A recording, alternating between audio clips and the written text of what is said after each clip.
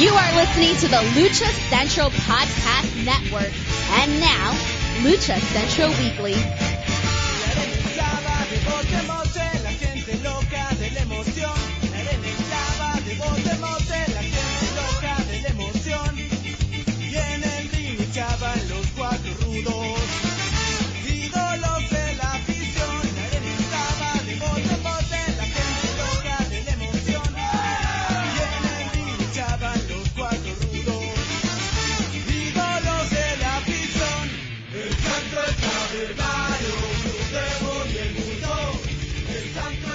Hello and welcome to another edition of the Lucha Central Weekly Podcast. This is the podcast part of the Lucha Podcast, LuchaCentral.com.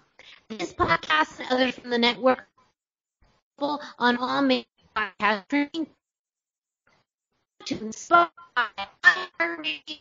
Google Cast, Speak, more. I'm Miranda Morales, the co-host of the Lucha Central Weekly Podcast, and it is my pleasure to bring in my two co-hosts. Introducing first, he is the dashing one, Mr. Dusty Murphy. Dusty, how's it going today? It's going fantastic. How's it going for you, Miranda?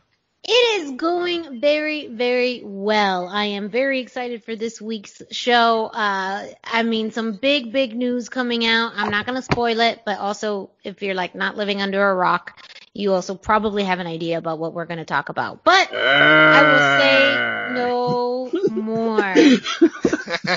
Because in order to do this, we have to do this with the third member of our team, and that's who?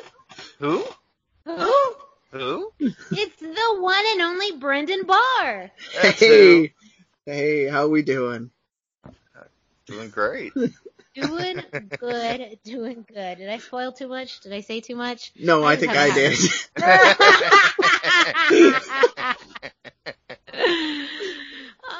Say no more, because yes, indeed, we have a lot to cover, like we do every week. We always come up here and always kind of not surprised, but astounded by the news and events happening each week in the world of Lucha Libre. But that's our job, and it is our honor and pleasure, H&Ps, for short, to bring you this news, this information, these results every week. So let's get to it, Brendan. Why don't you start us off with the road back to shows? All right. I'm going to start with some fantastic news. Mexico City is still yellow.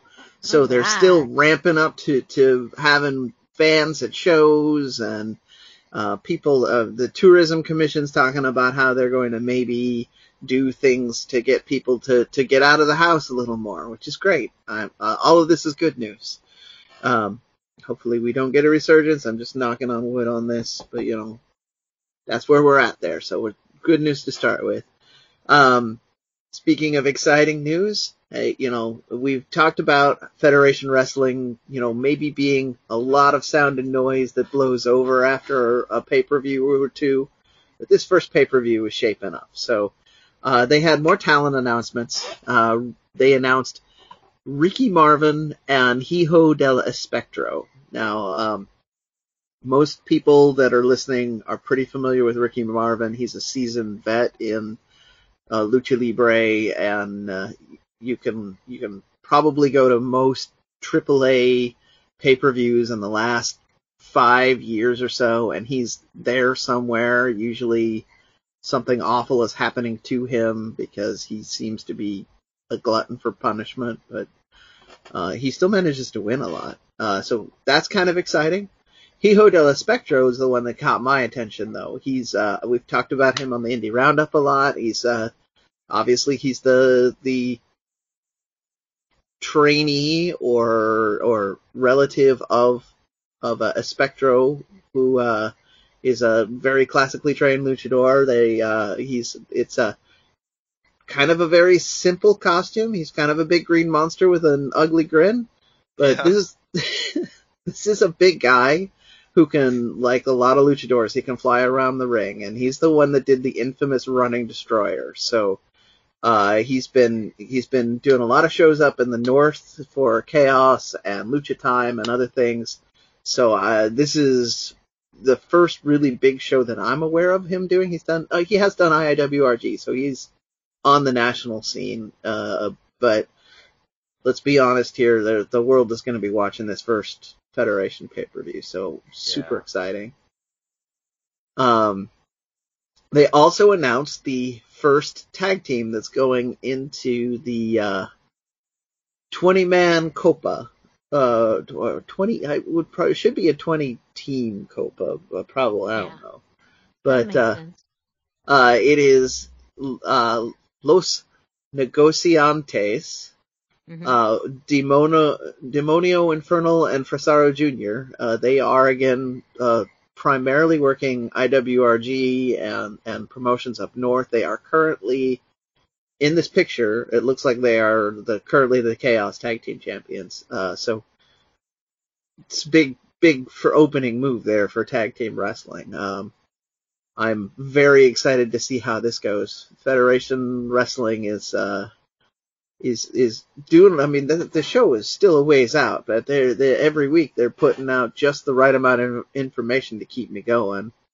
And then, as we'll talk about this later, they're not letting themselves fall out of the attention either. They're showing up at other people's events, so they're using other people's TV to get themselves more over, which is interesting, but it's working. And more good back to show news here. ROH has announced that they're going to have fans at their Best in the World taping on 7/11. I just always love saying the date that way. 7/11. So that they haven't announced how many fans they're going to have, what kind of restrictions they're going to have, any of that sort of thing. But they have said officially they will have, that will be their return to fans, which is great news because Best in the World is usually a fantastic event that happens anyway, and having fans there usually helps those wrestlers kind of elevate to the next level, as it were. Gonna move on to not as great news. LA Park did announce that he's going to be out of wrestling for a little bit, just a little bit. He's got what they're calling as pneumonia. So it's not anything else. It's not anything scarier, although pneumonia is still pretty bad. But I mean, it's LA Park. He probably would punch pneumonia if he could. So I have, and then the more good news, we have Cassandro's social media says that Cassandro's improving after having the surgery last week for the aneurysm. So, I mean, always good news to hear anybody's doing well, but as pretty well established, we're big fans of Cassandro on the show. So, always happy to hear good news for him. And then I'm going to close out the road back to shows with kind of an interesting story that takes a bit of a turn.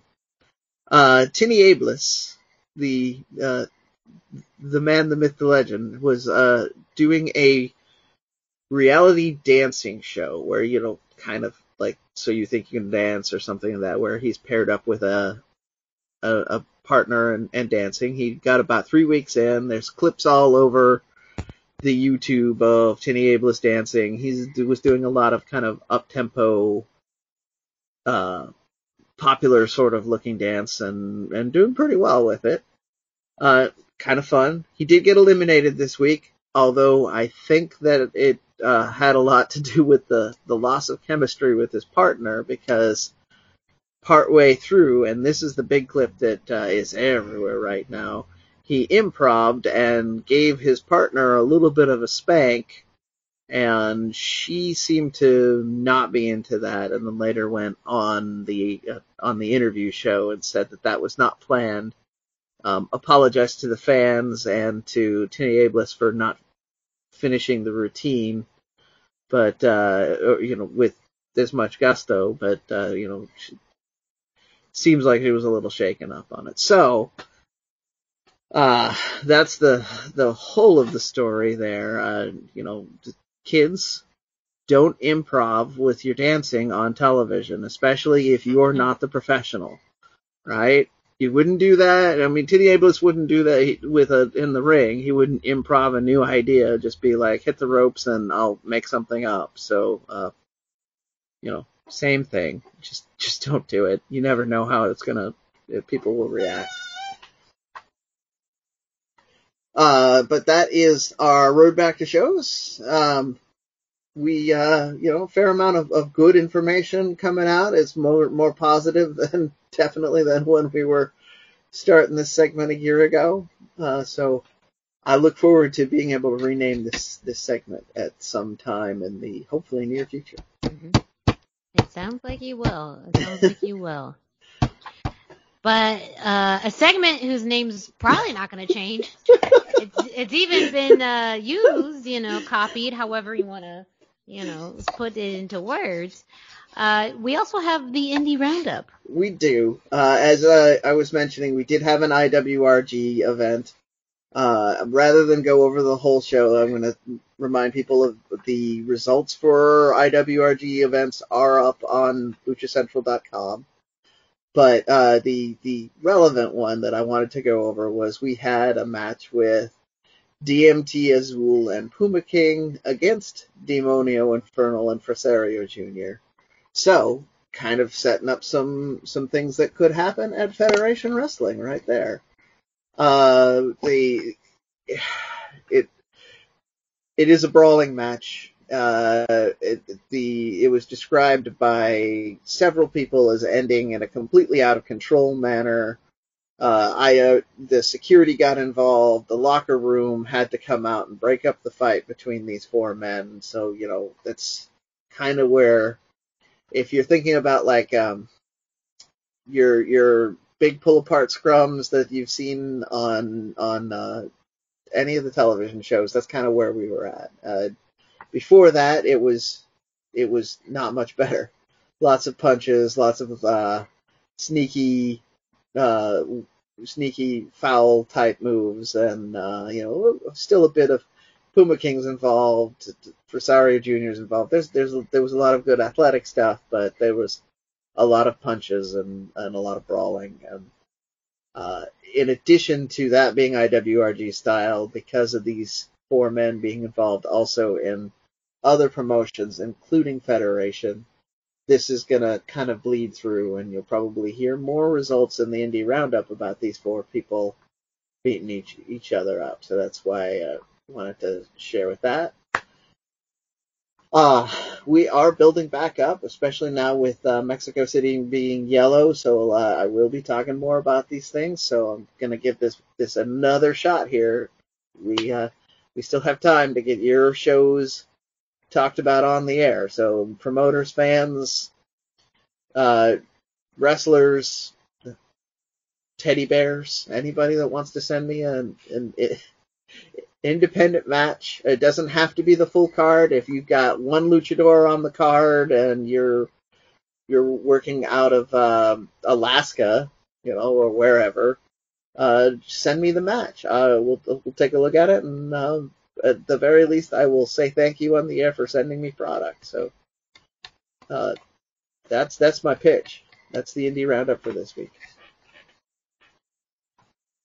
Well, before we get into the rest of the news from this week, we are going to kick it off to Denise Salcedo, who brings us this week's Lucha Central.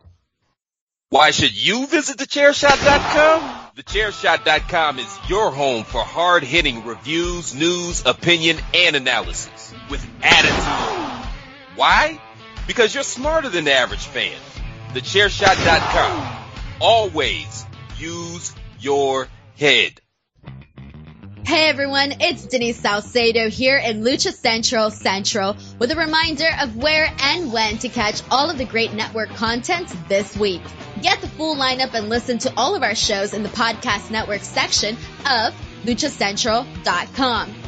On Tuesdays, Mass, Mats, and Mayhem takes you inside the world of Lucha Underground as they take you weekly through the series with the benefit of hindsight and the benefit of special guests from the groundbreaking series. Check out the premiere video stream every Tuesday at 2 p.m. Pacific, 5 p.m. Eastern on the Lucha Central YouTube channel and at luchacentral.com. Then listen to it on your favorite podcast platform every Wednesday. Tuesday nights live, it's WrestleBoss, where Fabi Chulo talks MMA and pro wrestling with special guests and listener call-ins.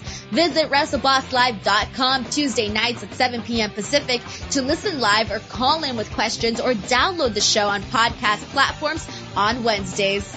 Wednesday nights live on Facebook, it's Spanish show La Mesa de los Márgaros, giving you both the news and the chisme from around the lucha world. Special guests and a whole lot of fun make it one of the most talked about shows in Mexico. Thursdays, it's Straight Out of the Bodega with Papo Esco and PWR promoter Gabriel Ramirez, as they have guests from throughout the wrestling world pull up to give an inside look into their careers.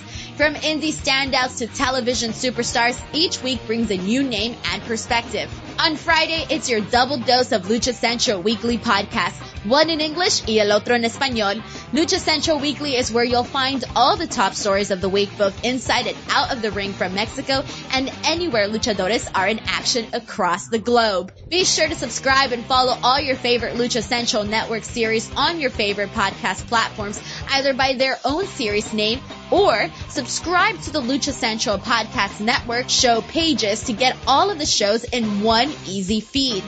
And please consider giving a rating to help more fans find the shows that you love. For now, this is Denise Salcedo signing off from Lucha Central Central. Have a great week.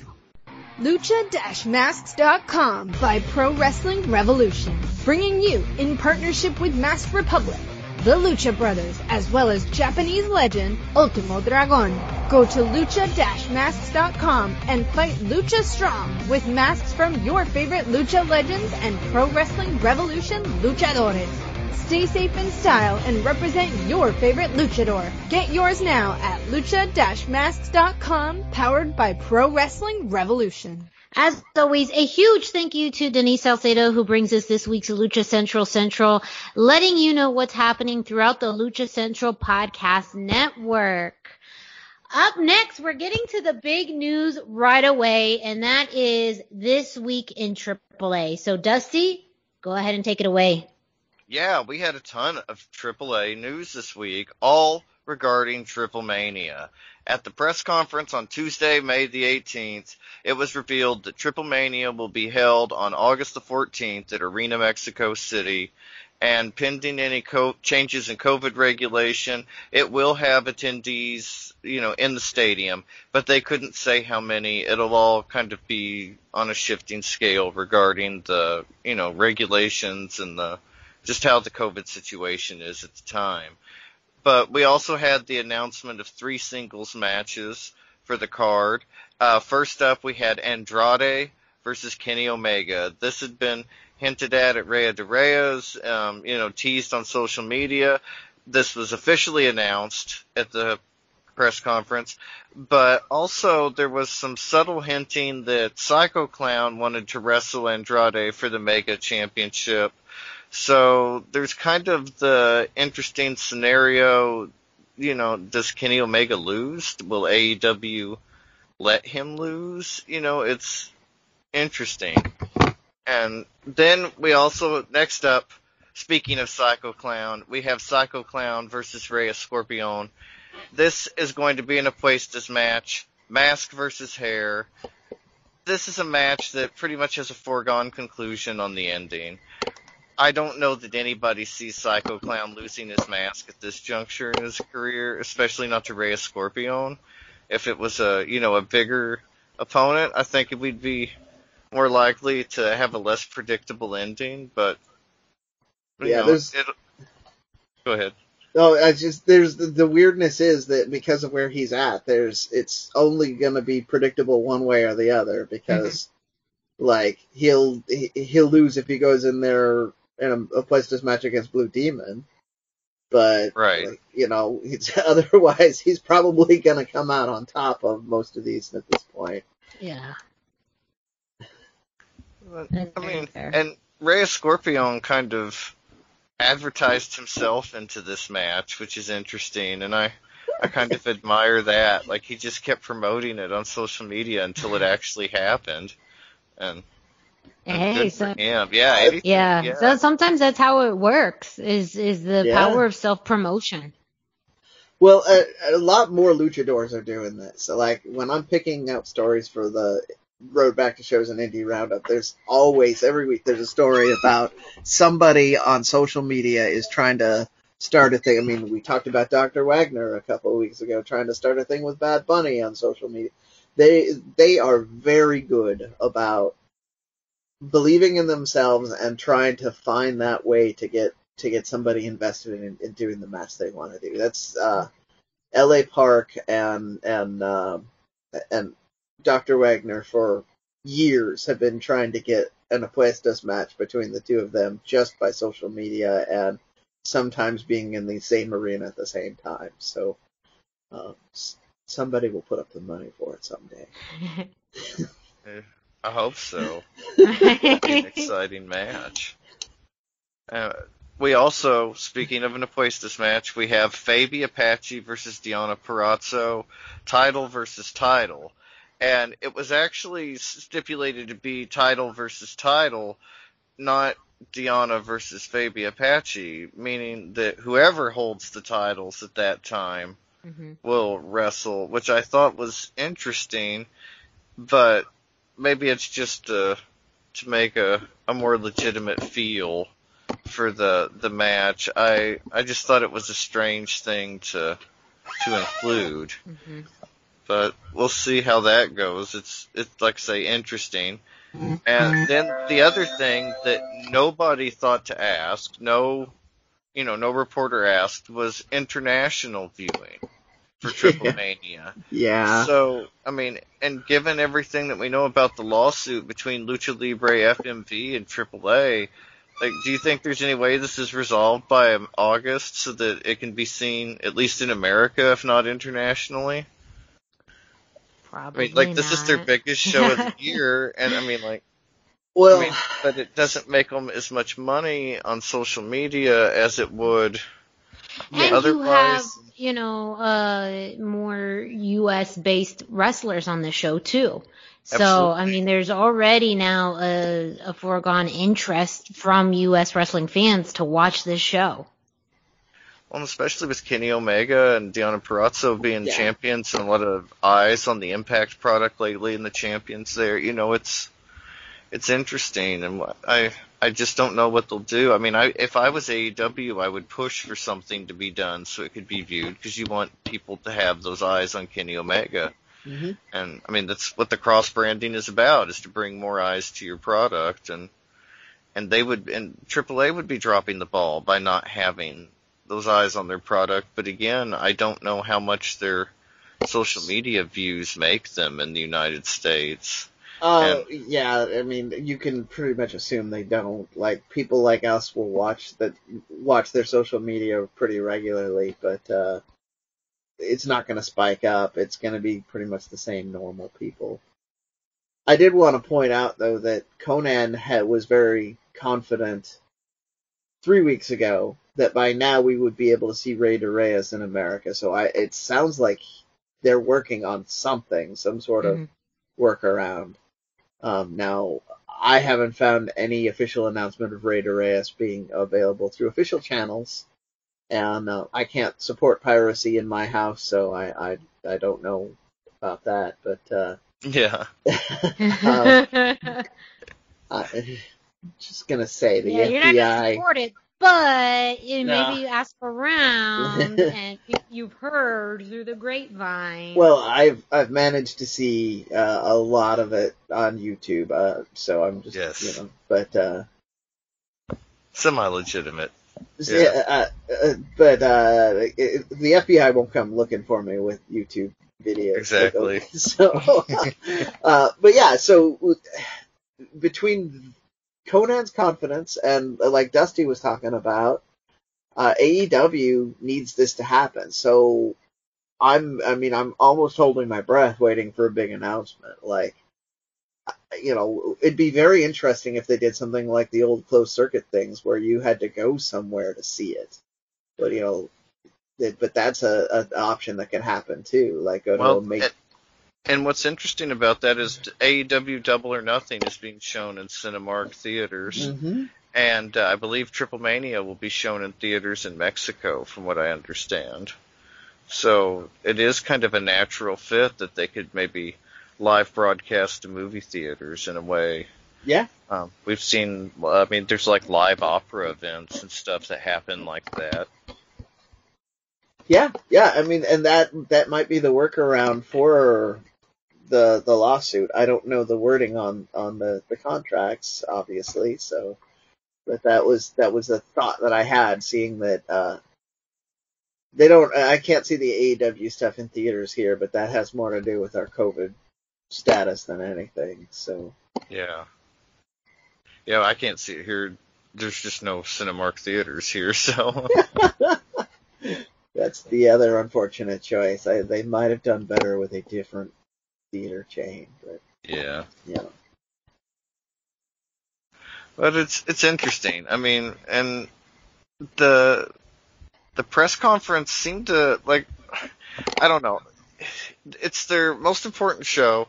They got a lot of information out. They get a lot of views and stuff based on it, but it kind of went under the radar. And it took a while for this to hit social media, so it'll be interesting to see what they do with Triple Mania. It seems like Mexico is their focus right now, but we'll see. Yeah, I think that the big news story that really came out of this that made circulation pretty quickly is Kenny Omega versus Andrade. And, that I think, too, just based off of this really being because Federation or whichever event is happening in July, so this won't be his first match back, right? Right. Federation will be the first one. Okay, Federation will be the first one. Okay. But still, I mean, this is a really big matchup, and to be honest, you think about his last defense against Laredo Kid, and that was a great match, but I think size-wise and wrestling ability-wise, too, it just felt uneven. This matchup feels a lot more even in size and competition.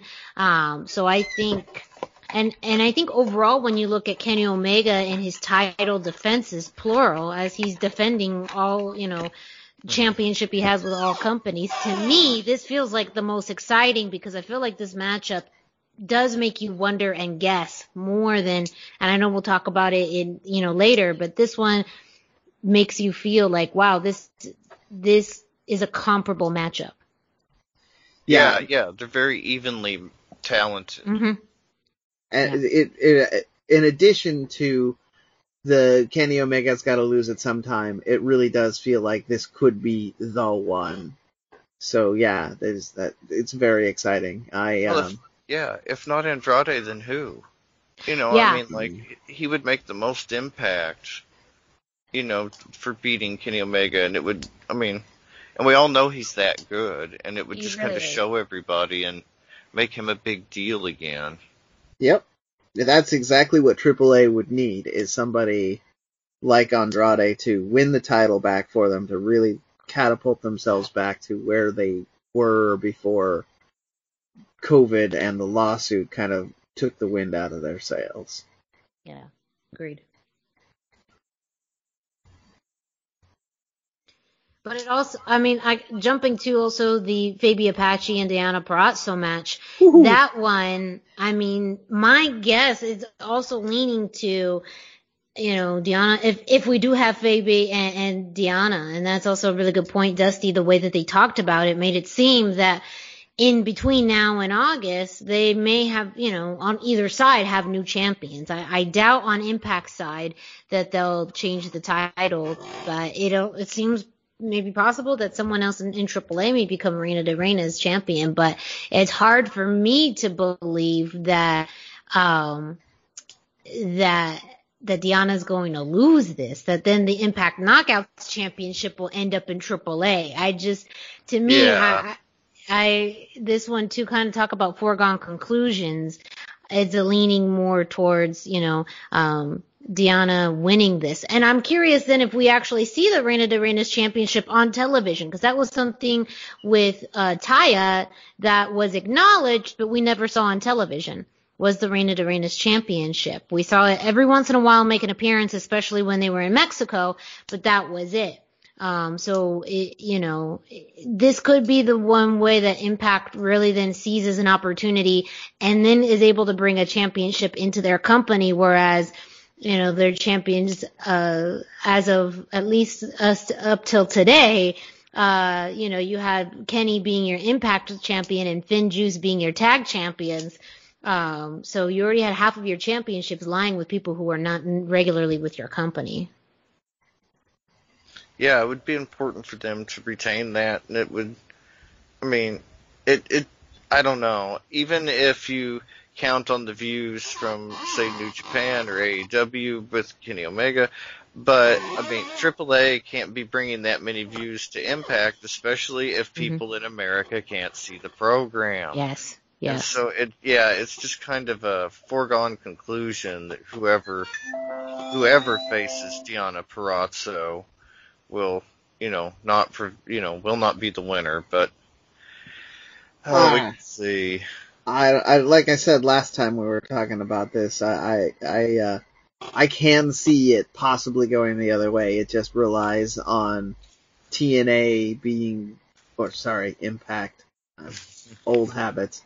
Impact being willing to take a bigger risk on a much bigger storyline. But even then, like, what's the benefit, I guess, of your Knockouts championship, your women's championship going to AAA? Like, she would just have to go to Impact. Like, it would just have to be Fabi and Impact. Yeah, Fabi would be, and that would be a great. We've seen her on Impact before, as far as I remember. She did have a short stint there, so I think it'd be again a great way to bring a lucha libre presence on the show, because they really are lacking that. So that, I agree, that would be kind of the only way it would work for me. Yeah, and it would be more interesting. We have Kenny Omega as the Impact champion, but we hardly ever see him on. We hardly ever see him wrestle. So if we could have Fabi on, see her wrestle, on a weekly basis, especially, like, that would be incredible.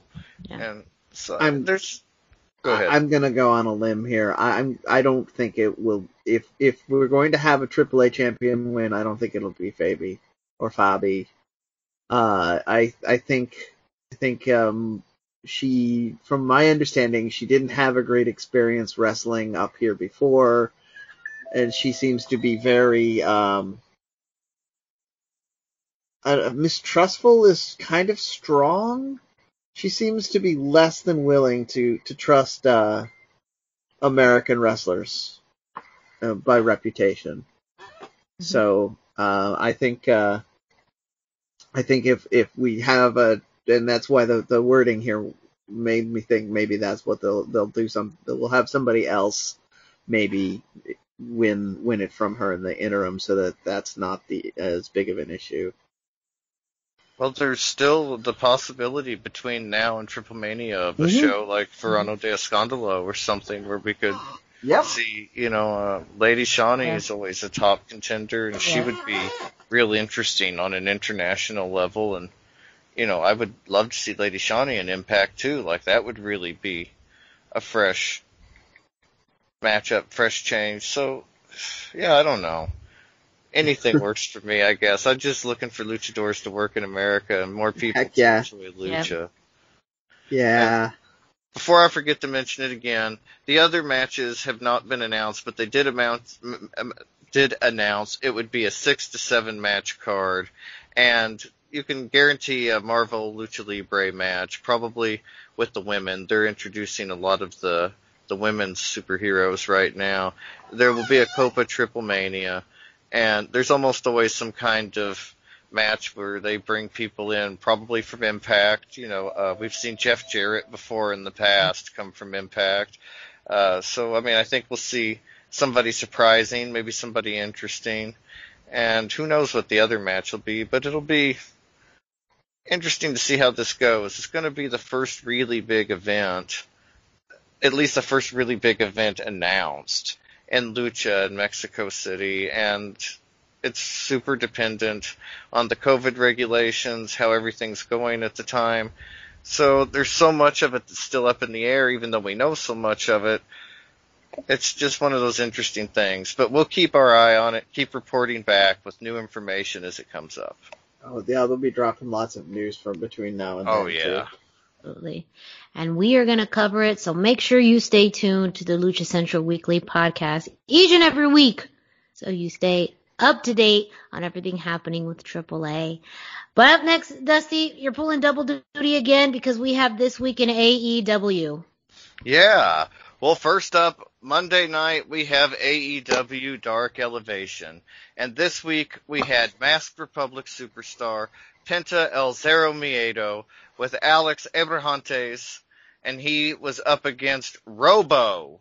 This was Penta's first solo match in a while, and Alex Abrahantes said on, I believe it was Twitter, that the only that Penta says the only Robo he likes is RoboCop.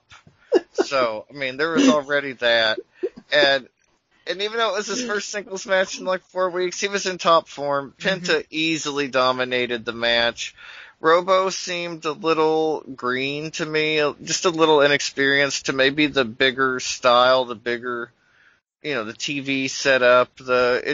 He felt a little inexperienced to me, and I felt that because of that, Penta was maybe giving him a little too much in the match and should have been a little more dominant.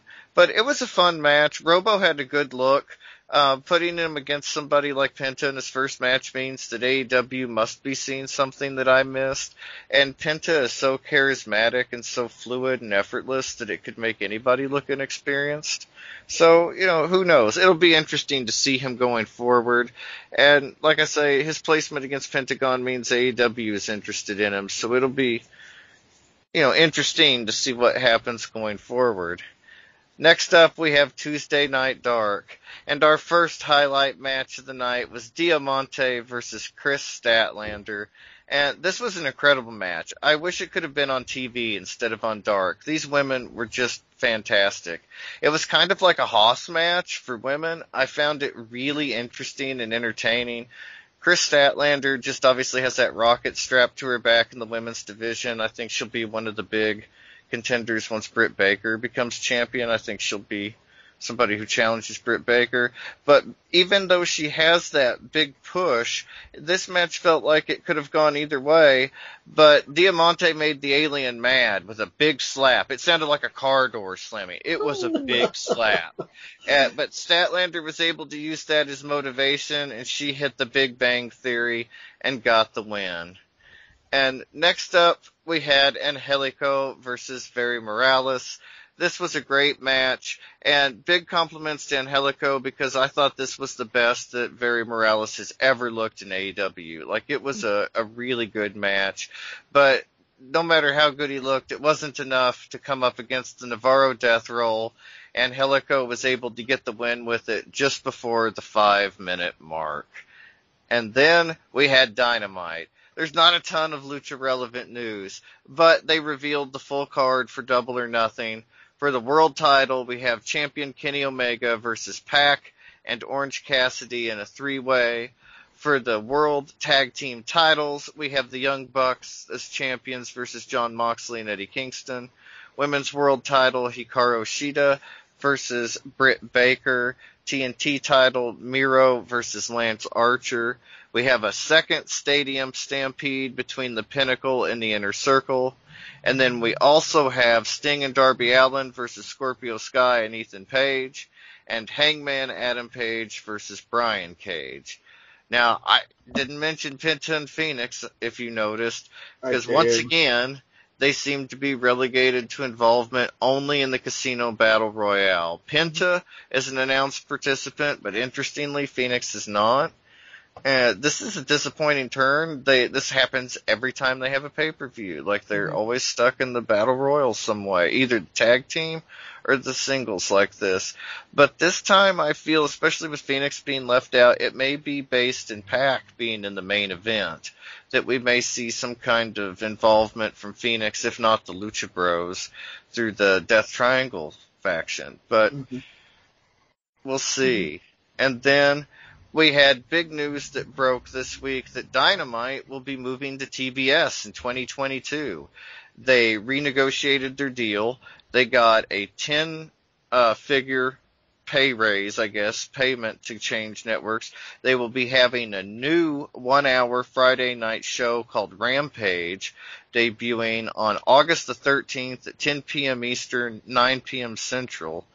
And although that was a really wise choice for AEW to lock down their spots before the new Warner Brothers merger, especially after what happened to WCW, do you guys think this spreads the product/talent too thin? Or, like, I mean, they say it's going to be just a 1-hour show with more of an undercard feel, but it's going to be dependent on ratings, and people want to see the stars. And so it'll just be interesting to see what happens here. I feel like AEW is really grabbing for that WWE reach, but it took WWE 30 years to get there. Yes, that is, to me, what my biggest concern is that there's a lot of growth happening very quickly. And it's, you know, WWE has paved this path for them, whether how much they want to acknowledge it or not, that's, you know, their business. But the reason they have, you know, like, WWE walked so AEW could run. You know, only being in existence for what, a little, almost 2 years now. Yeah. And now they have 4 products, 4 weekly shows. Renegotiated their deal twice. Their deal twice. Now, financially, it absolutely makes sense. They've made leaps and bounds financially by renegotiating their contract. And to me, it feels like probably it was incentivized that you'll get more money if you change networks. Now, I think, too, the perception of where TBS falls in the spectrum of Warner Brother products and stations, and, you know, is it truly equivalent to TNT? Is it less? Is it more? You know, I think that perception, I think, is still going to be hard to tackle. But, you know, wrestling promotions need money. And if they need money to be sustainable in the long term, then a change to a different network isn't that bad. But I think the unique thing about WWE, whether people like it or not, and this works, is that each show is its own brand.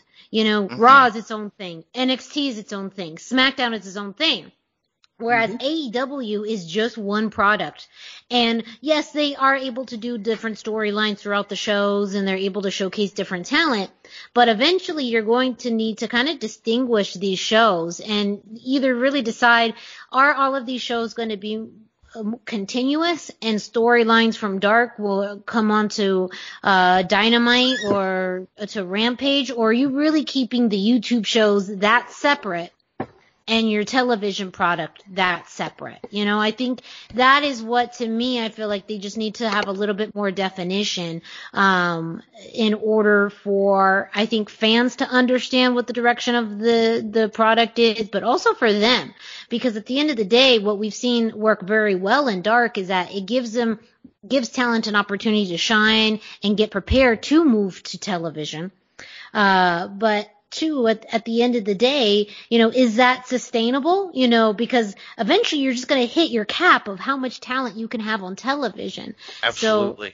So, you know, what happens after that? To me, it's just more out of curiosity. It's just kind of that. But I absolutely agree with your statement as far as the growth rate now compared to what WWE has done. And to me, I am a little nervous on the rapid growth rate when we're already seeing things not having a clear direction at this point. There's been storylines and talent that they haven't utilized to the best of their ability, or they publicly stated that they were going to do differently when they first became a company, and we haven't seen that come to fruition. Yeah, I think that's super true, and I think the definition of each program and what they all mean is going to be more important even than the channel. Nobody watches USA Network for like old reruns of SVU and NCIS. You know, like that Raw is like their big thing. NXT is their big thing. Same thing with TNT. It's old movies. You know, it's like reruns of Gladiator. I mean, wrestling brought eyes to the channel more than anything else. It's just where they're just going to show hockey and basketball now. Yep. And so it's just different, and I think that being on TBS, where they can be the focus, they won't be preempted. You know, I mean, I think it'll be a very pleasant and positive change for the company. And look how much focus TNT gave them. I mean, they really did shine a light on AEW, but on TBS even more. There's not that attempt at seriousness and taking itself seriously that TNT has, and so there will be, I think, a more openness to embracing wrestling from TBS. Maybe not. Maybe it'll just be more of the same. Let's not forget that TBS has a history with wrestling too. Yes. And we all know AEW is trying to be WCW Junior. You know, They are. I mean, Yeah. like Yeah. they're the second coming of WCW, so there is a lot of history there. And also to note, so their presence in TNT isn't going away completely because they are going to have 4 super shows a year on TNT. So the presence is still going to be on TNT, and maybe that is a way to draw more viewers to TBS, and maybe that is also a really unique aspect, which has, you know, vibes of Saturday Night's Main Event and Clash of the Champions on it too. Yeah, Clash of Champions. So I mean, I feel like that too can be very interesting in the portfolio that AEW offers, and still have a presence on 2 networks, which is that I think is going to be very smart, and I think will be good for you know, the company in general. But yeah, absolutely, Brendan. Like anyone who knows and has been able to see the writing on the wall that this has shades of WCW written all over it. But I do think more of those fans who used to watch, you know, Superstation, you know, WCW Classic, are fading away more and more. And that's not really AEW's audience. AEW's audience is a much more younger audience. And I think it is a lot more challenging to get that older, more nostalgic audience interested, especially in AEW. Like, I feel like because it's a bit more random and, you know, the storylines are a little bit more over the place, the matches are, you know, a little bit more, I don't even know. Yeah, well, it just feels like it's different than the classic wrestling of, you know, yesteryears. We have a great example of this because we just came out of Blood and Guts, which is basically War Games, WCW War Games. But the next clash between those 2 factions is going to be Stadium Stampede, which is not something a classic wrestling fan is going to get behind. Yeah. No. Well, and that's the thing. Like, they have this hip, young cachet where, you know, the shirts are popular, the company's popular, but then instead of like embracing that, and which they kind of do with social media and you know, being the elite, but they're also trying to reach for that WCW nostalgia, and the people they should be trying to reach were born, or maybe not even born, after WCW ended. You know, like, stop making me feel old, Dusty. Gosh. Yeah, well, I know, but I mean, like, when you're looking at that 18 to 25 market, you know, but you're absolutely right. There's people who don't even, like, weren't even alive in the later years of WCW. Like, it's just crazy to me. It's just crazy. But a lot of them still are very aware of that WCW. Yeah. And so by kind of, it's not just that they're trying to catch the old school wrestling fans. They're trying to catch that vibe for these young fans so that they can feel like they're part of living history. So, I mean, it's a weird, I mean, this is my assumptions based on the actions they've taken and things that they've done. But yeah, you could also just as easily say they're all over the place and can't decide what audience they're trying to court on each week. If you want to take a more cynical view, but I see that. You ain't wrong. Yeah, I think it's probably a little bit of both. Possibly so. A little bit of both. A little bit of both.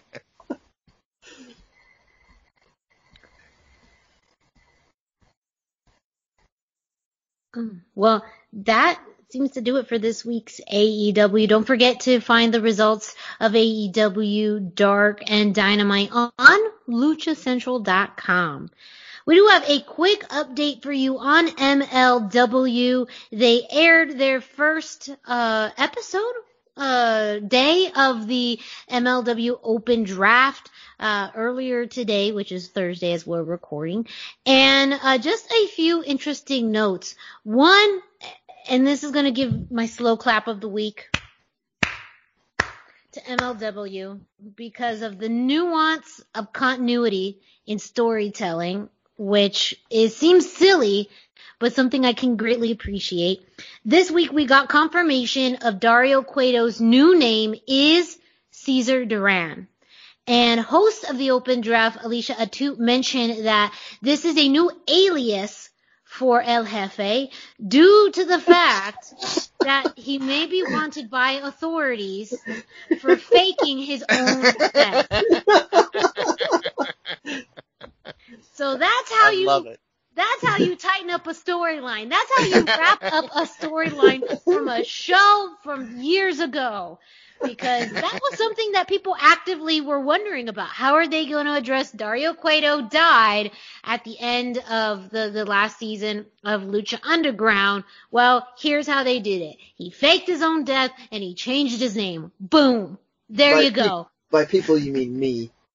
Well, I mean, a lot of people did. Lots of people did, not just you. Brendan is part of that, so there you go. MLW wrapped that up in 2 minutes for you. Not even 2 minutes, 2 seconds. Like one press release. Yeah. Yeah, he faked his death and has a new name. Mira, boom. Which actually is what I was expecting watching that in season 4. Like, he faked his death. Come on. Faked his death. And oh boy, did he fake it. So, slow clap of the week goes to MLW and tying up the Dario Cueto murder mystery that has been haunting us for years in just a few seconds. So now we can confirm he will be going by the name Cesar Duran.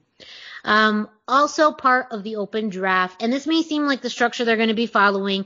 They first started the draft by announcing talent that have re-signed or been redrafted, however you want to call it, to MLW, and that included the Von Erichs, Gino Medina, and now being called by a new name himself, King Muertes. No longer Mil, King Muertes is his new name. So they confirmed that all three, 4 if you want to count the tag team, have re-signed with MLW and will be part of the next season. So it seems like that's what we're going to be getting every week on the draft, maybe a confirmation of who has re-signed and then introducing maybe a new talent. This week it was Davey Richards who's announced that he has signed with MLW. So I like the format. It's very quick, like, 10 minutes. And so it's super easy to, listen to and watch and follow. So I really appreciate the format of this Open Draft. And it's something that they can keep continuous between now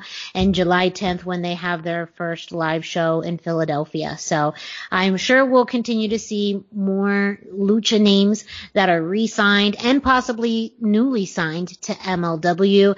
And I am sure we're going to continue to hear more news from Azteca Underground. That is it in this week's MLW. Up next, Brendan, you have this week's Masked Republic update. Well, yeah, so we didn't get anything super saucy and announced yet, but we did have a very cool moment from Masked Republic very recently. I caught the picture of it on Twitter, and that's what made me decide I wanted to talk about this. Lucha-Mask.com, who you heard our spot for at the very beginning of the show, and you've heard me and Dusty gush on about how many. I'm up to 6 masks from them right now, and I just ordered my 7th, so, that Lakers Penta mask is so good. Purple and gold are my colors. I had to have it. But during a recent episode of the A&E biographies, one of them snuck onto television too, so fantastic. I believe I didn't identify the mask at the time. I was too excited. I believe it's T-Rose. Yeah. I remember the colors. Yeah, the black and white colors, but yeah. So cool. Great job. Congratulations to the people at Pro Wrestling Revolution, who are the driving force behind Lucha-Mass, for making it all the way through this, with really one of the most recognizable like brands of mask out there. Every time I wear mine out, somebody comments on it, but more people are like identifying them now too. So like they saw the Blue Demon one in NASCAR, or they've seen a couple of other pro athletes have been wearing them in places. So it's kind of a big deal. If you haven't gotten a Lucha-Mask, you really, really, really should just get one for the memory of this wonderful time that we had in the 2020s here. Right. That is lucha-masks.com.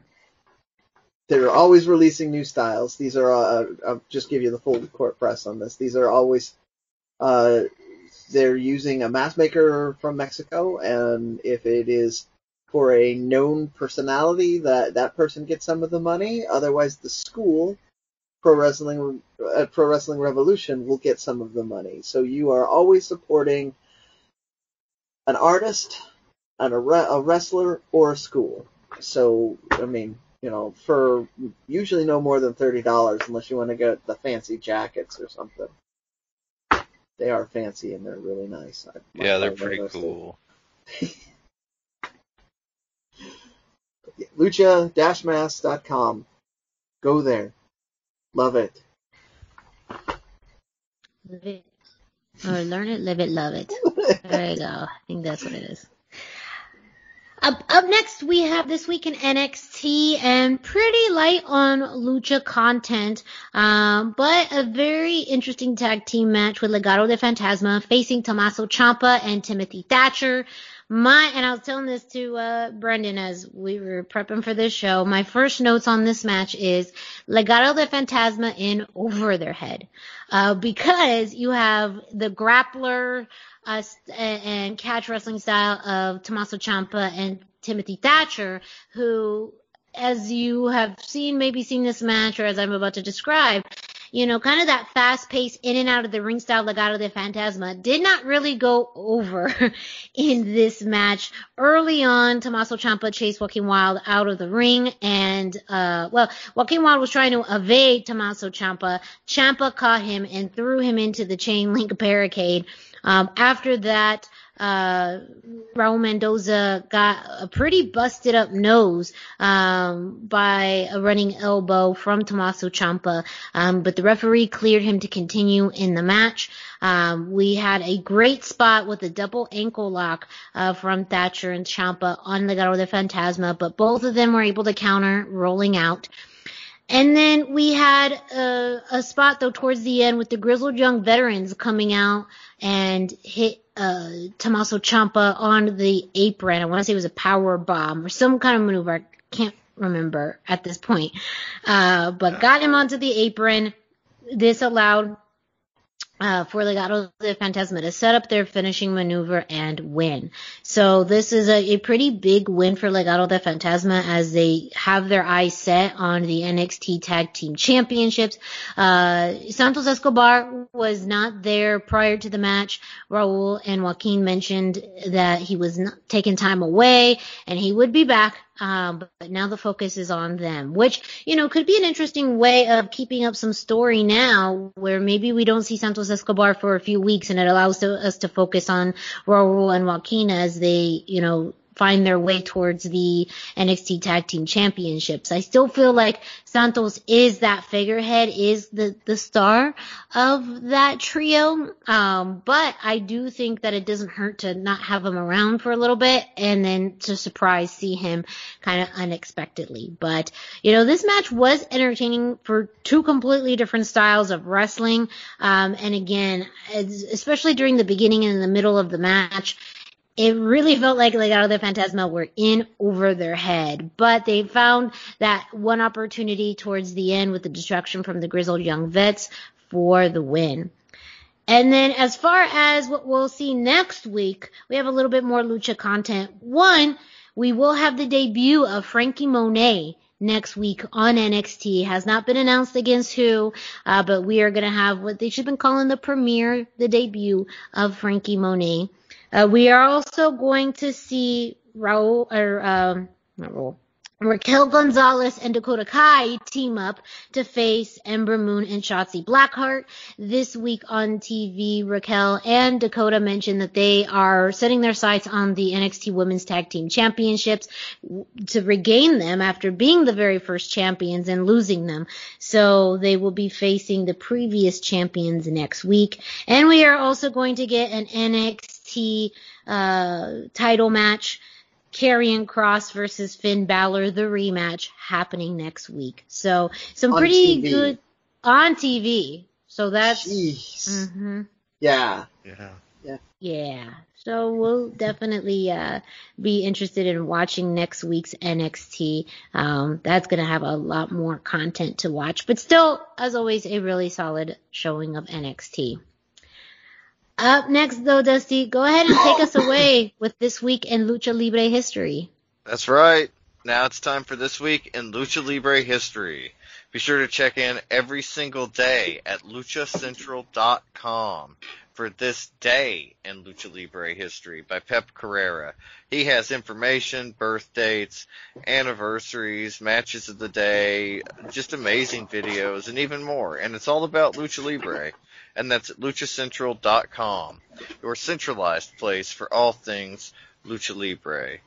And this week we chose May the 22nd, 2005, that had Rey Mysterio, the match had Rey Mysterio winning over Eddie Guerrero at WWE Judgment Day. You can't really say he defeated Eddie Guerrero. Oh, no. Yeah, it was a beating. But it was a really interesting match. This was probably my favorite match of the four. This was a heel Eddie, face Rey. This was right before the Great American Bash and SummerSlam when you had the custody of Dominic. And, you know, such a big match. Everybody remembers the I'm Your Poppy moment at least everybody that saw it. Many people have seen it since then, remember it too, obviously. But it was an incredible storyline at the time. And like I say, this is probably my favorite match of the four, just because it showed like the heel turn of Eddie, and the Taz was on commentary. He and Michael Cole they just made Eddie Guerrero sound like the worst person on earth. Like, it was incredible. Like, people were chanting Eddie sucks. It's hard to imagine in 2021 people would chant that, but they were so hot at Eddie. Like, it was incredible. What did you think of it, Brendan? Well, so first off, I wanted to tie in with that on just how hot they were. Commentary put over the fact that just 2 weeks before this match, I don't remember what the exact event was, but he apparently did something terrible to Rey's wife. As I recall, Eddie slapped her or something. I think that was horrible. An episode of SmackDown. From what I remember. Yeah, I remember that. So they reference that. I really liked so one of the things that Eddie Guerrero is given a lot of credit for is bringing more visual storytelling back to Mexico. Like, they were doing a lot of catch wrestling and not doing, and just kind of doing stuff. And according to the books and according to people who have done interviews, it was like Eddie really helped, and Eddie and Art Barr really helped bring the storytelling in, and that's one of the biggest things I noticed right away in this is it was clear, it was very clear that it was a heel Eddie Guerrero from the moment the match started, which was before the bell rang, but it just just the way that he stood, the way that he threw Rey against the ropes, like, everything was deliberate. When he had even a momentary advantage, he was doing something awful. He was either punching Rey, with purpose and intent, or he was, he was trying to sneak an object in the ring or something else. And then the other side of it was Ray was obviously furious because he wasn't trying to do his normal stuff. He was trying to throw Eddie to the ground and punch him for the first half of the match, and then when it spilled out to the outside where Eddie eventually got the advantage, Ray was trying to hurt him on the outside. It wasn't, I'm gonna, do something and get back in. So it was all very much going on. You could tell that it was a super emotional feud, and I was really, really into that. Also, I wanted to give a shout out for the fact that this was a match that was officiated by Brian Hebner. Yes. Yeah. I did ref training before everything was shut down. The Hebners, all of them, Dave, Earl, and Brian, are people that we did a lot of film study. I did a lot of film study on, so it was super cool to see him do this match. And we haven't talked about the finish yet, but the fact that he was a competent ref handling that finish, really, I mean, like, there was a moment where he was kind of holding the idiot ball for a little too long because there was an interference spot, and he didn't look at all in the middle of the ring as people were clearly colliding against each other. But I mean, but he at least turned around, saw the important spot, and actually did what a referee should do. So I really appreciated that.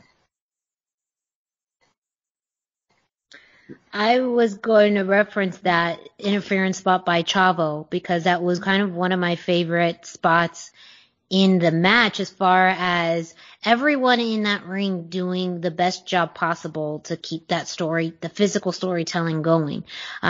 Even after, I think it was after Ray hit the 619 when Eddie went down, and you could see him purposely push the chair away so that it was out of the sight of the referee. Just those little details, the little touches that were like, man, just so smart, and always conscious of the storytelling, conscious of every element that happens in the ring. But I agree with you both. It was highly emotional, highly, just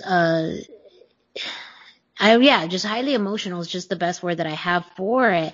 Knowing, too, in the future what we were going to see as you hit the road down to SummerSlam with the custody match and everything, like, this was the beginning of it. And you still have months later on where it got even more heated, even more emotional, even more crazy. And to me, kind of just looking back at that, you could obviously see the chemistry that they have after all of the years. You could see the seeds that they planted for later on in that summer. And, just the way that they could read each other, and the way that they could kind of just sense really what the person was going to do before they did it, in a really organic way. And also the fact, this was a long match. This was 20 minutes. And it didn't feel that way. Sometimes you hit a 20-minute match and you're like, wow, this is really long. But this match didn't feel that way. So not at all. I think it's because they kept up a really good pace. Of course, they had action outside of the ring, with, Eddie slamming, Ray into the announce table, and then Ray using the stairs on the other side. So there was a good mix of physicality in and out of the ring, but also the cocky heelness from Eddie, all of that. I think it was just a well-constructed match. And probably one that just doesn't get a lot of eyes on it because it was the beginning of their feud, and a lot more people remember just the story heading into the custody battle and the SummerSlam match. But I think this is definitely one of their better WWE matches. I think it's a transcendent WWE match. I think that you're right. It gets overshadowed by the end of the feud, but you have to have a start to the feud like this in order for it to reach that. And I don't recall any other pairing of people during this period of time or during the entire Attitude Era having this much, like, connection with so little. Like Attitude Era, you had Austin, Rock, and all of you had people that had a big connection, but it's not this personal where you're just so invested in every little detail of this. It was kind of more big picture then, and I love the whole part of that storytelling. Yeah, it was just an incredible match. Like you mentioned, the psychology and the storytelling were so strong, and something that we just don't see currently right now. Without the crowds, like the psychology and the connection with the crowd, I really noticed too with Eddie, and it was just like you say, it transcended WWE. It was just a wonderful match.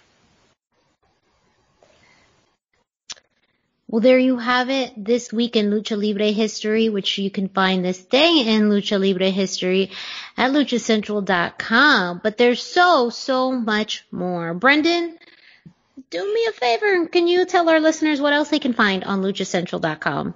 Let's do this. If you're listening to this and you haven't visited luchacentral.com, by gosh, it's time to do it.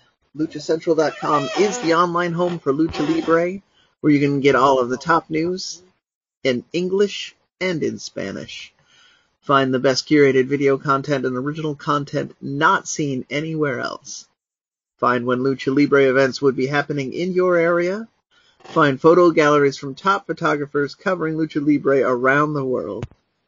A place to have your voices heard, from weekly polls to annual awards, seen and read by the executives in all of the major Lucha Libre promotions across the globe. And my favorite part right, always, on top of all of this great content, it's free. LuchaCentral.com, your centralized place for all things Lucha Libre. Well, we just did such a beautiful job talking about WWE that Dusty, I think, is so good, so good. Why don't you tell us this week in WWE? Yeah, well, first up, we had Friday Night SmackDown, and we had Rey Mysterio against Dolph Ziggler. Rey and Dolph have always worked great together. A lot of what Dolph Ziggler does looks too animated to some kind of a cartoonish thing, but against a smaller person like Rey, I thought it made Rey look devastating in some of his spots, which I really liked. And this match also posited Ziggler as the weak link in the tag team, which is a Bobby Roode fan I love, and so I like that too. But the story of this whole feud is the Dirty Dogs have basically been dicks and bullies to the Mysterios. So it was really nice to see Rey in the underdog position again and winning again. Like, this is the Rey Mysterio we tune in to see. And, like if somebody told you're going to get Rey Mysterio versus Dolph Ziggler, this is as good as anything they've ever done, in my opinion. And it led in to WrestleMania Backlash. And first up, we actually had a great match with the Mysterios against the Dirty Dogs. Dolph and Bobby beat up Dominic backstage during the kickoff pre-show. And Rey came out to the match dressed in Adam West era Batman-inspired gear that was amazing. And he took on both Dirty Dogs all by himself. Rey had the early advantage, but for Ziggler and 10 Bobby minutes. were able to get their rhythm aligned, and they started to dominate pretty quickly. But Dominic came back. Despite being injured, he had gear inspired by Mysterio from Spider-Man. He looked fantastic too, and he tagged himself in and immediately took a spine buster from Bobby, but he was able to hit a super kick on Dolph and turn the tide. Rey was able to get the hot tag, and then he just came and cleaned house. He hit an incredible 619 on Bobby Roode in the corner before tagging Dominic in, and then he sunset bombed Ziggler onto the apron, and it set Dominic up for the frog splash that secured the win and secured the titles for the Mysterios.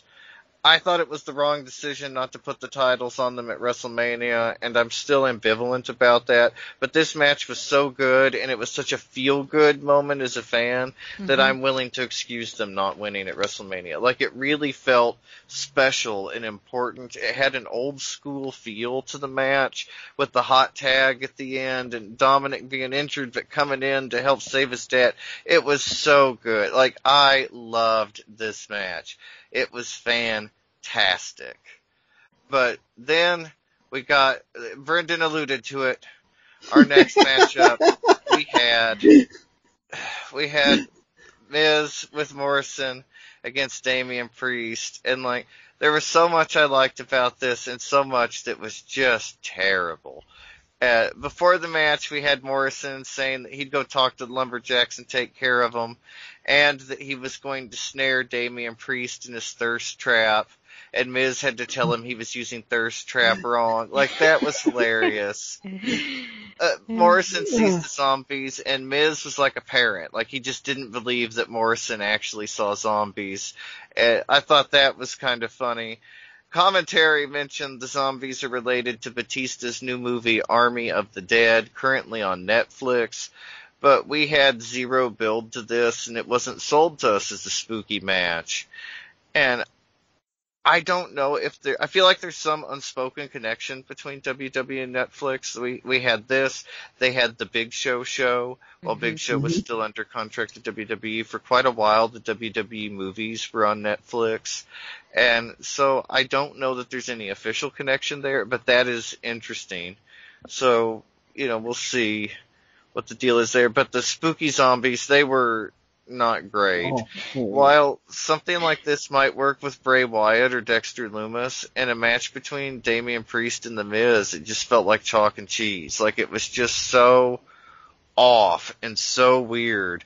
The match itself was fine, I guess. Like, it wasn't great, but it wasn't bad. But after a couple minutes, the zombies pulled Morrison over the barricade and apparently ate him. And then that gave Damian Priest the opportunity to hit the lights on Miz for the win, where zombies swarmed and apparently ate the Miz too. And like, I was really looking forward to this match, but it felt so dumb to me as a viewer. Damian Priest is better than this. And Raw desperately needs some fresh and exciting talent. Like, I feel like we've seen everything on Raw. And Damian Priest could have been that guy, especially after WrestleMania. And he could have freshened up the upper end of the card. I was hoping this match with Miz would kind of elevate him from that.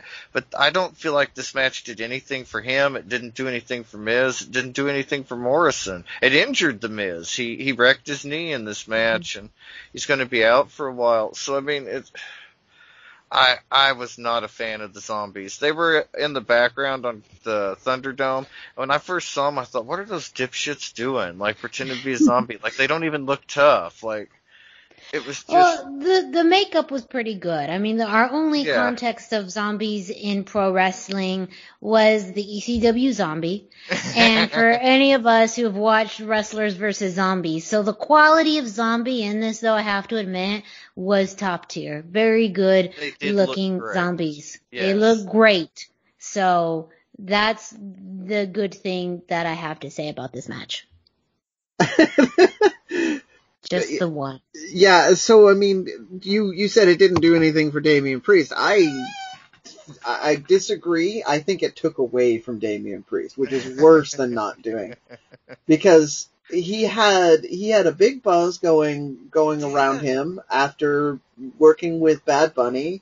He's legitimately a presence in the ring. He's got a great voice. I mean, they need to write better for him, but he could read from the phone book, and somebody would probably be interested in hearing what he has to say. I mean, like, so they managed to pull away from all of that by having him in this match, and then he did his shoot my arrow thing because he's the Archer of Infamy. I don't know who came up with that, but he shot his arrow and the name of the movie appeared in the...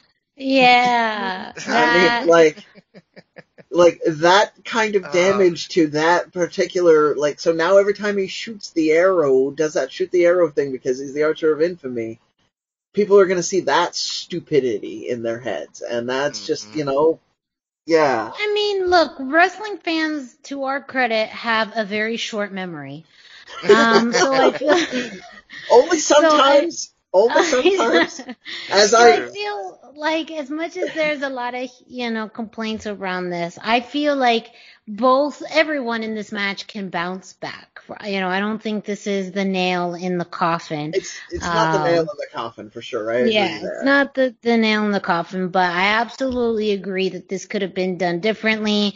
This could have even been announced sooner. I mean, I guess, not that I don't think it still wouldn't have been dumb. I think the reaction would have been the same, but some tie-in to maybe, say, Alexa Bliss or The Fiend, or maybe one of those darker characters could have been more interesting. But it did kind of do what, it's meant to do and get buzz. Everyone's been talking about it. Which maybe that's just really at the end of the day what it was. And to the Miz's credit, anything dealing with Hollywood, I always automatically think of the Miz. That is anything dealing with celebrity, Hollywood, movies, I think of the Miz. Not only just of his presence, but he is the type of person who can, make anything related to Hollywood and entertainment entertaining. So, those are kind of me trying to make chicken salad out of chicken shit. But, at the end of the day, it really didn't make a whole lot of sense to do it. But, so I don't know. Hopefully they got money out of it. Like, I don't know. They had to have gotten money out of it. So I did want to tie this around too, because I mentioned this when we were talking about it. It is very traditional in Lucha Libre. Like, CMLL has an event every year for Day of the Dead, where where spirits drag the losers off into the underworld, and gods appear on stage and say, "These are my champions wrestling." So, like, they have this supernatural stuff as a regular. Zombies are a regular. The luchador movies, I'm quite sure that Santo and Mil Mascaras and all of those people fought zombies numerous times. I mean, I mostly see mummies and vampires, but that's my preference. Yeah. But so there is a big Lucha Libre tradition. I don't want to make it sound like that's one of the reasons we wanted to talk about this. Yes. I don't want to make it sound like we are against zombies. But the big thing was that it came out of nowhere and it didn't service the match in any usable way. Like, because there was no build, there was no expectation, and then just all of a sudden there's zombies. Like, it's then there were zombies. If we'd had a build up, I'd have been much more enthusiastic about it. Or if there had been some context, and like you could. But I guess is there any context in zombie movies when you think about it? I mean, not in the good ones. Shit goes down. Yes. Cemetery. Cemetery. A mall. And all of a sudden, zombie bites your brother. Well, and I really went into that because I am a zombie aficionado. Zombie movies are my jam. So there's definitely different categories of zombies as far as their walking style, because you have kind of the shifters as far as like those who kind of just stumble and do those small movements, which was made famous in, Night of the Living Dead and Dawn of the Dead. Then you have more of the fast-paced zombies that you've seen in like 28 Days Later. And then you have more of like those genetically modified zombies, which are way, like, not even human. They're more like hybrid mutants, which are more Resident Evil. So I mean, like, there's lots of layers to it. There's lots of different styles to it. And as someone, that's why I was very impressed with the makeup. That was the first thing that caught my attention. But that was also the only thing I could say nice about it was that. So, there's layers to it. But, To your point, Brendan, like it's worked. Like Lucha Libre and entertainment and movies have had a relationship for the longest time. It started in Mexico, but I think the difference is that they didn't bring it into the ring. There was always a line dividing it, and even when there was some context in the ring, it made sense. You mentioned Dexter Lumis. This year's Halloween Havoc is a good example of zombies in a wrestling ring, and it made sense and it worked really well. So I think there's also that too of a recent example of them using zombies, and it worked, and then they do this, and you're like, but you actually just did that, and it worked really well in NXT, which is also maybe the case of like everything in NXT is done way better than anything on the main roster. I don't know. There's lots of things to it. The other major reason, in my opinion, the zombies worked in NXT, not just because of the brand, though, is that was the concession going into this, into the whole pay-per-view was these are going to be matches with spooky twists and things that you don't see the rest of the year. So zombies fit right in with the demons that were running around, the flames, the Shotzi's Wheel of Terror or whatever, I like the Wheel of Terror. It's good. It was, but that's my point though. All of it was building on each other, and all of that made it fun. And you had one of the best WWE style matches on either side of that match of this zombie match. Like you had a great. You had a great tag team match before it, and you had a great championship match after it, and then you had that in the middle. So like, there's no buy-in for it. You're not watching the Mysterios win the tag team championship and thinking, gosh, I wonder if we're going to see zombies in 5 minutes. It's just not even. Yeah, very true. Very true. And we also don't want to forget Monday Night Raw. Mm-hmm. We had Angel Garza defeating Drew Gulak. We saw a couple of weeks ago when Garza threatened to shove the rose up Gulak's ass, and then he made good on it. And last week he threatened to shove the rose down Gulak's throat, which it kind of feels like he's de-escalating a little from his injury.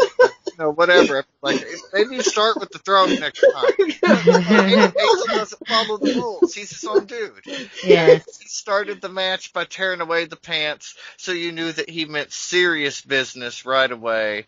Gulak got in a little early offense with an abdominal stretch, but Garza dominated the match and won with the wing clipper before he shoved the rose into Gulak's mouth, making good on his threat. And that way you know when Angel Garza threatens you, he didn't just threaten you, he also made you a promise. I believe that's a spoiler, as Paul Heyman would put it.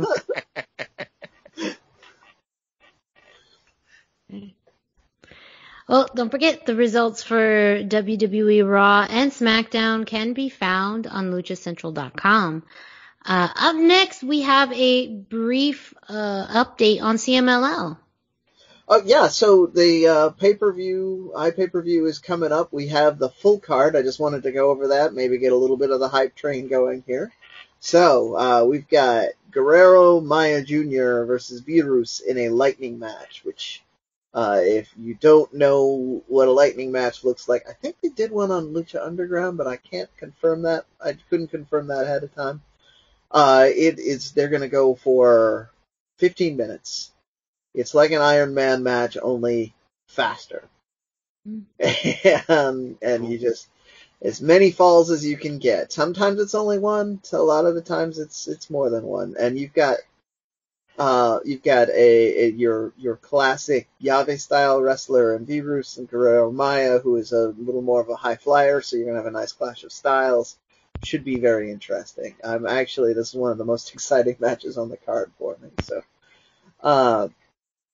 then next we're gonna have Cavernario, Dragon Rojo Jr., Hechisario versus Fugaz, Stuka Jr., and Titan.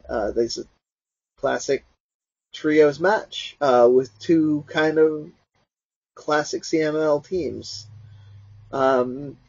Then we'll have Atlantis and Atlantis Jr. versus Flyer and Volador Jr.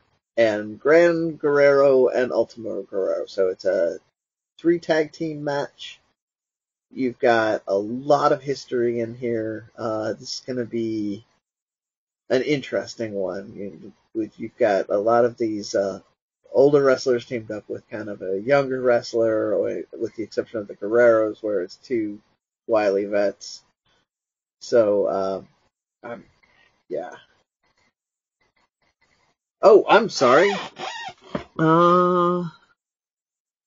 This was my page cut off. I missed this. This is the Copa. So you've got more than that. You've got, so let's start over again. Atlantis and Atlantis Jr., Flyer and Volador Jr., Gran Guerrero, Ultimo Guerrero, Cuatrero and Sanson, Espiritu Negro and Rey Kameda, Gamillo Diablo and Gamillo Diablo 2, Felino and Felino Jr., Black Panther and Black Panther Jr., Blue Panther and Cachorro, Ifesta and Pantera del Ring Jr., and then for some reason Flyer and Volador Jr. made it onto my notes again twice, probably a nice, but yeah, so that's going to be the Copa team, the Copa lineup. So you've got 2 matches and then the Copa. It is an iPay-per-view with no video on demand options, so, go on to Ticketmaster Mexico, get the tickets, watch this. Should be next Friday, or a week from when this show is launching. And that's our CML update. Right. And of course, last but not least, we have Impact Wrestling. This past Saturday, we had Under Siege, an Impact Plus exclusive event, and a few Lucha-related matches, Lucha-adjacent. I'm going to stretch a little bit, but still some really interesting matches on this card. First, we had Brian Myers versus Black Taurus, with Brian Myers getting the win with, I didn't know that this was the title of his finishing maneuver, but it's kind of brilliant, called the Roster Cut. And for Brian Myers, why do I keep on liking you so much? But Black Taurus actually had the advantage during the beginning of the match with his strength and speed as always. However, there was a point where there was a distraction with Brian Myers attacking Crazy Steve, and that caused kind of a hiccup in which Brian Myers was able to change the shift of power in the match. And so with that, Brian Myers won. I don't think a huge loss for Black Taurus. He's still doing well with Decay, but still kind of as a Lucha fan, disappointing to always ever see Black Taurus with a loss, but actually a great way to start the show. We also had a number 1 contenders tag team match, Ace Austin and Madman Fulton versus Team Triple XL versus Rohit Raju and Shira versus TJP and Petey Williams. Ace Austin and Madman Fulton won this match.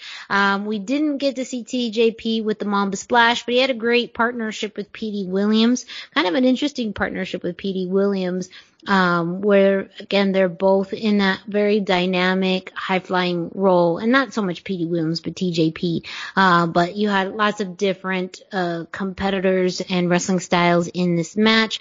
But the end result happened when Madman Fulton kind of did his own iteration of the end of days on Larry D, and then Ace Austin got an elevated splash off of his partner, pinning Larry D to win, and they became the number 1 contenders for the tag team championships. Up next, we had W. Morrissey versus Willie Mack. And, of course, you got some Willie Mack actually using a lot more of his brawling style in this match compared to kind of his speed and his agility, though that did play a role in this match. Towards the end of the match, he had a beautiful flying clothesline, but at the end of the day, of course, Morrissey with that big boot and getting the win. And he was about really to attack Willie Mack. However, Rich Swann came out for the save, and we haven't seen Rich Swann since his loss to Kenny Omega. So this allowed, and in the end, for us to be reintroduced to Rich Swann. And again, W. Morrissey is really their big monster now, so it makes sense for him to have that win. But Willie Mack hasn't had much of a winning streak since last year, so he's been playing a great supporting role. Maybe we'll see Willie Mack and Rich Swann team up to face W. Morrissey. Who knows? But kind of disappointing again that Lucha Libre presence not coming out with a win during the show. We also had kind of a surprise in the 6-man tag match with Kenny Omega and the Good Brothers versus Eddie Edwards and FinJuice, with Eddie Edwards and FinJuice winning. This came when FinJuice was actually Juice came in towards the end, hitting the Unprettier, taking out Kenny Omega, and then Eddie Edwards hit the Boston Knee Party on Carl Anderson and got the pin. So that was kind of a surprise, knowing the way that the Good Brothers and Kenny Omega have been pretty dominant over the past few months, that they didn't get the win. But it shows some dissension that they've been teasing for quite a while between Kenny Omega and the Good Brothers. And then finally, you had the number one contender world championship match, a six-way between, six-way. Sorry, I had to count. Six-way match between Sami Callihan, Moose, Matt Cardona, Trey Miguel, Chris Bay, and Chris Sabin. This match ended just about at least what a lot of people thought, with Moose gaining the win. He won by picking up the pinfall against Chris Sabin. He did 2 big chop blocks and lights out to win the match. But overall, this was definitely such a dynamic match with everyone in there. I highly recommend anyone to watch this match, because I think that because of the competitors in here, of course, the different styles, what was at stake here, it definitely was, I think, the best match of the night. So, and that does also mean that we do now have a new number one contender for Kenny Omega in Moose, which I think a lot of fans would argue is who they felt should have originally faced Kenny Omega at Rebellion. That would have been a much more entertaining matchup, one in which, you could kind of see more high stakes happening. But nonetheless, you have Moose setting up a match between Moose and Kenny Omega. I don't remember the exact show that's happening at. It's happening one soon. But I believe it's going to be before Slammiversary. So we will see. And there seems to be a little bit of a shift of Moose. As much as he's been a heel, he's really been pulling about bringing the Impact title home. So it's almost a face turn slightly. Which I think is actually good for Moose. And he stated that he wants to win the world championship before his contract ends in June. So that's also why it seems like we're getting this match before Slammiversary, because this is a Slammiversary level type of match. However, it does, maybe they're playing on the fact that Moose's contract is ending soon. So they're going to have the match likely before his contract ends, or maybe like very shortly after. And one thing to note about this week in Impact now, again, this is not Lucha related news, but it's a kind of interesting news, that we had, the number one contenders match for the tag team titles happen. Ace Austin and Madman Fulton won the chance, to face FinJuice this week on television. And FinJuice was successful in retaining their championships. However, Rhino came out with, I forgot the exact title of it, but it was that cup that he won last year at Slammiversary. I think it's the Call Your Shot. Cup, and he brought that out with Joe Doring, and he cashed it in to face FinJuice, and they became the new Impact World Tag Team Champions. So the tag team titles are back in Impact territory on Rhino and Joe Doring. Not sure what this means for FinJuice, but it seems like they'll definitely have a rematch somewhere down the line. And speaking of New Japan, they continue to tease New Japan's presence at Slammiversary on July 17th. They've also done a new teaser where you see lots of imagery throughout the promo, including the New Japan logo, including 2 eyes, as you know, as in the Iconics. Lots of imagery and teasing that, again, I think was great last year when they did it, and I think it's still as good this time around. Hopefully it's even more exciting than last year when the reveals come around. Mm-hmm.